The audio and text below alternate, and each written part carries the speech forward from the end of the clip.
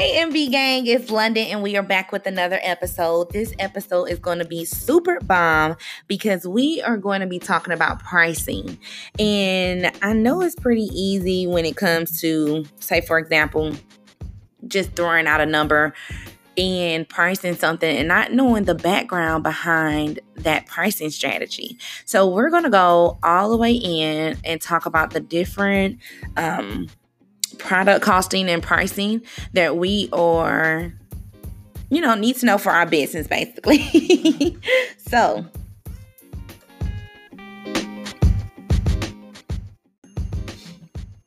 knowing the full cost of creating each product that a business sells is vital because it helps the company price its products appropriately and assess the performance of the business.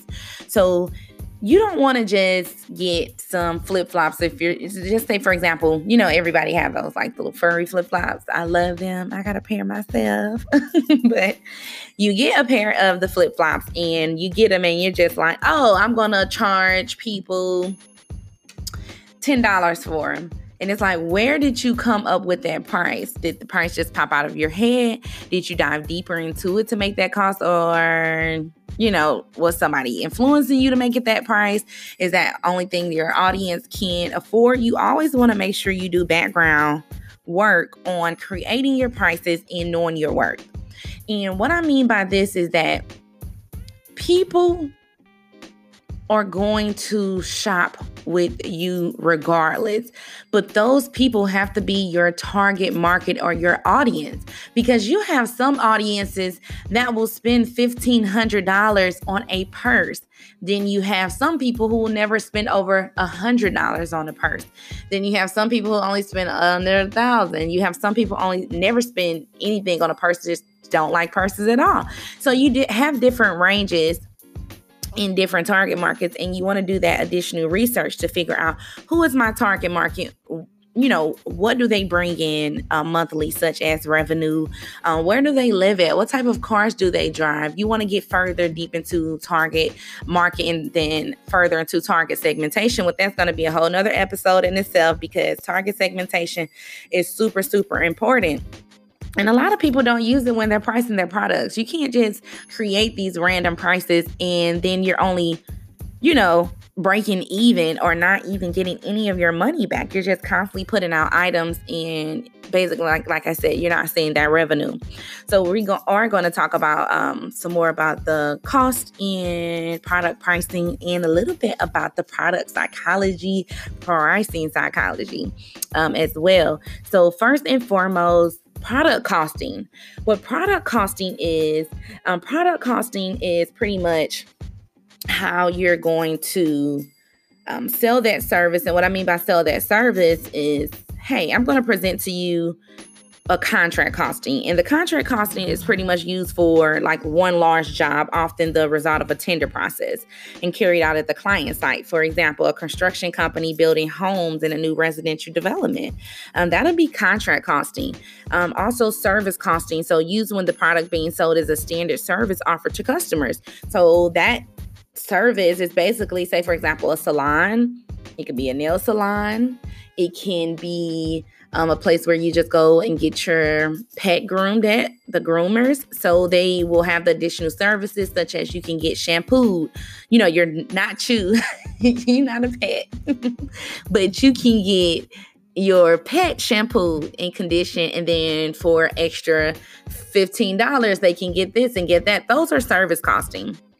And then you have process costing, which is used for ongoing job that often involves several manufacturing processes, making it difficult to isolate individual unit costs. So an example for this would be, like warehouse type stuff like diesel, oil, just anything revolving around oil. I can't think of too many process costing. And then you have batch costing. And batch costing is pretty much if I were to go and buy a TV and they had 50 more TVs in stock, all the same, by the same electric company, and they're going to all charge the same price because that's all considered in a a batch. So it's not like a service, like I'm going to go get a service on a TV. That'll be considered going back to that service costing. And then you have the job costing. So job costing is what a lot of us do as well. So if I have a customized coaching program, or I have anything customized, such as business cards, you want a t-shirt made,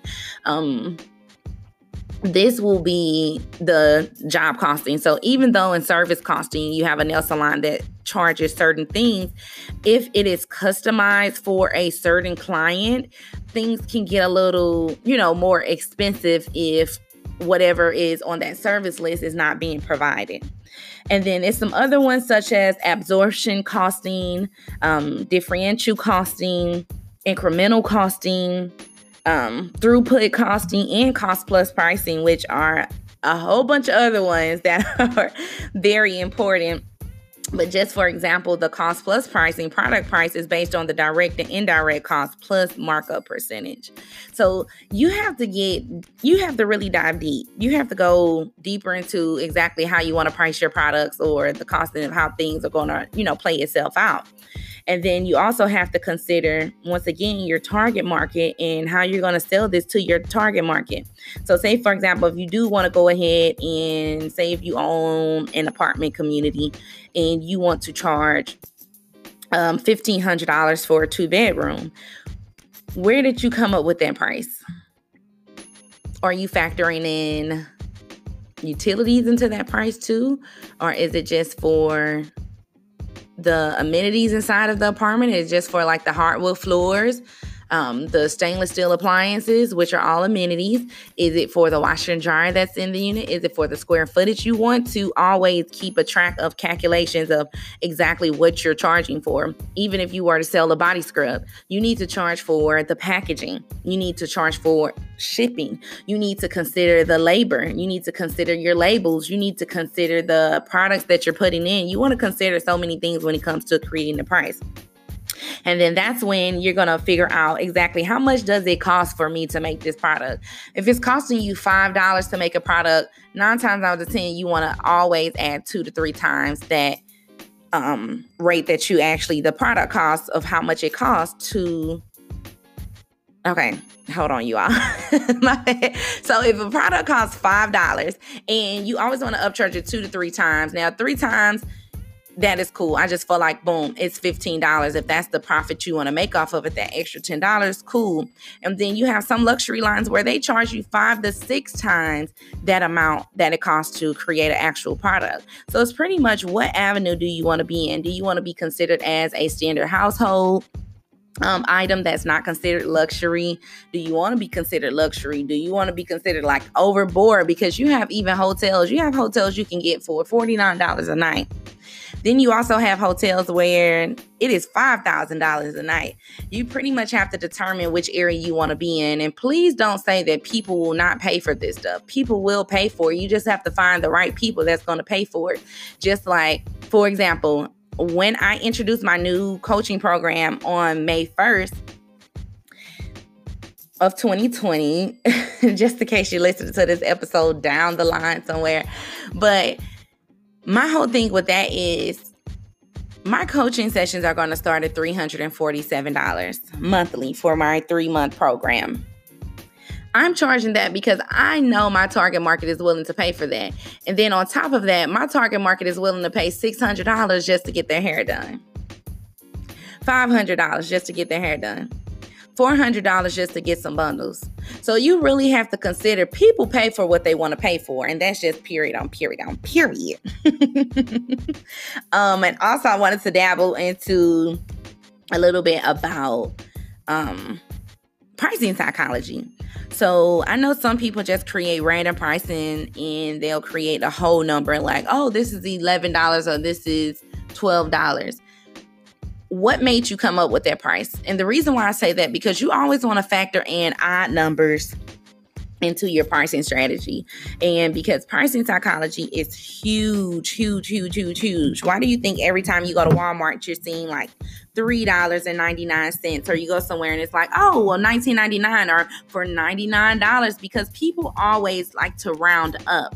And so if you round down, it's okay to take a loss on like those $2 or $3, but you're going to get more sales because the psychology of the mind is always going to be appealed to those odd numbers and that lesser number, which makes it seem as though it's more affordable, and you're not doing that whole number instead of saying, hey, I can offer you this program at $100. $100 seems a little high mentally, but if you say, oh, $99, all I think people are saying is pretty much that dollar off from 100. It's crazy, but it's real, and you really have to start diving deep into pricing psychology.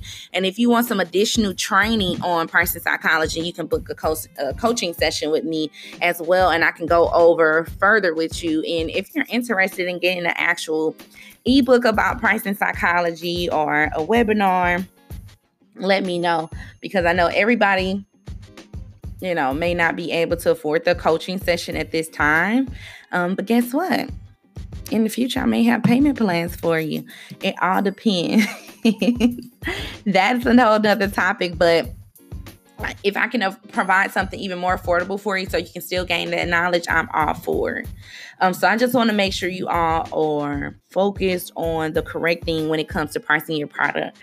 This is just a short episode giving you a little insight about costing and pricing, which are two real things that we as business owners need to know more about. You do not want to be taking any losses when it comes to business.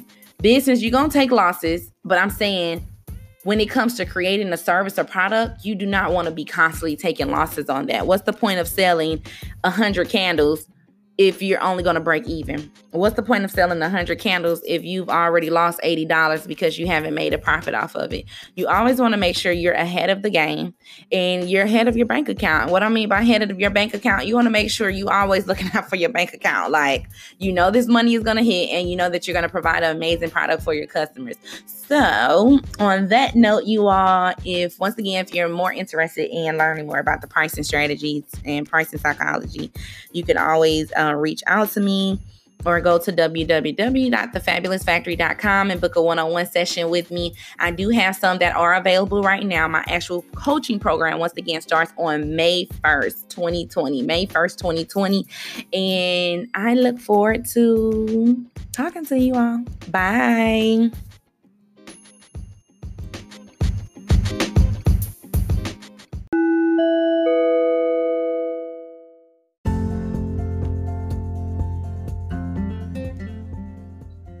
Thank you for joining us this week on Mimosas in Business. You all have been fabulous. Make sure you subscribe to our podcast on Apple Podcasts, Spotify, Google Play, Anchor, and all applicable platforms.